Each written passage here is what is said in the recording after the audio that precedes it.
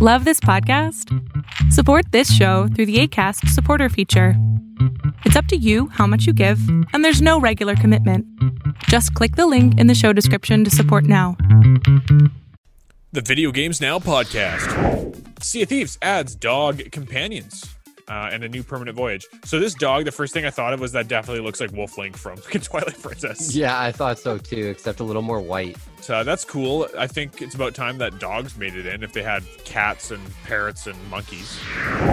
The Video Games Now podcast. New episodes every Tuesday. Or become a Video Games Now Patreon for instant access, exclusive content, and more.